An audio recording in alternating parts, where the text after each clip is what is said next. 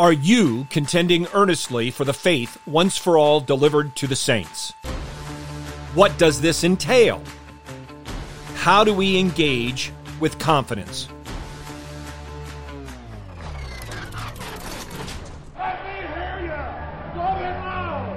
A1, A2, A3. Please.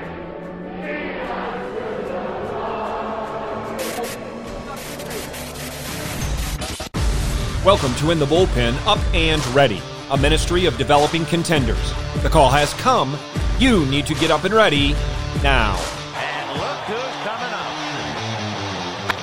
High fly ball into right field. She is gone. The book of Jude is brief. It's only 25 verses, but it is intense.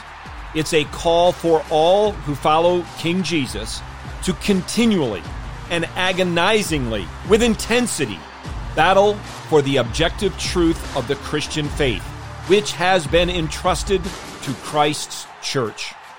In context, Jude is giving this admonition due to apostates and apostasy being rampant all around and even in the church. Toward the end of this epistle, he even gives a call. He calls us to snatch some out of the fire. The danger should be obvious, which is why he ends this short epistle with these words in verses 24 and 25. Now to him who is able to keep you from stumbling and to make you stand in the presence of his glory, blameless with great joy, to the only God our Savior, through Jesus Christ our Lord, be glory, majesty, dominion, and authority, before all time, and now, and forever. Amen. Jude opens and closes his letter with bookends of confidence. Confidence for believers to contend earnestly for the faith, to contend against false teachers.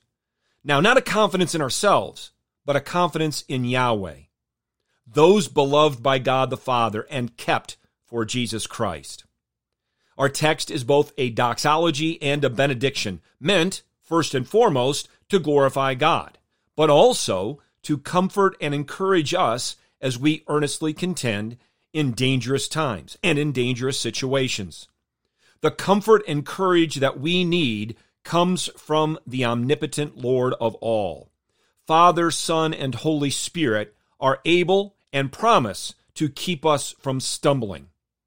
Stumbling by falling into error, stumbling by falling into the sin of apostasy.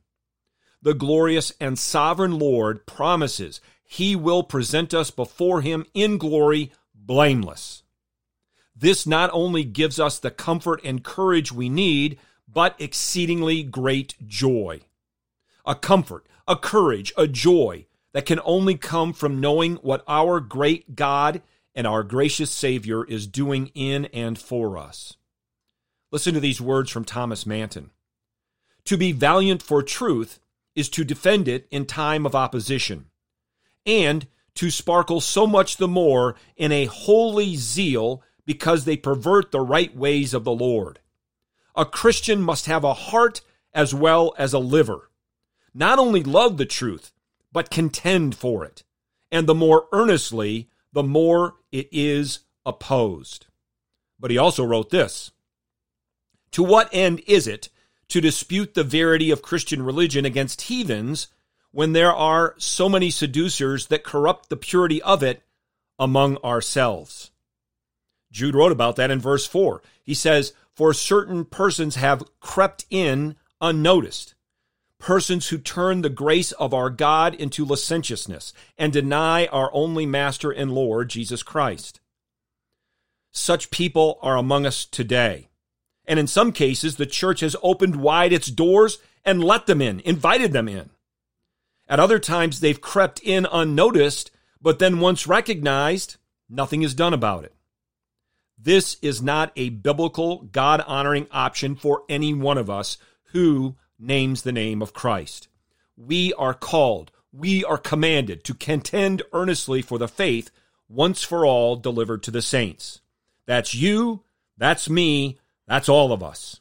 and we do so for the glory of our triune God, before all time, and now, and forever. Amen. Get your eyes up, fixed on Jesus, the author and perfecter of faith, and be ready to deny yourself, take up your cross, and follow him.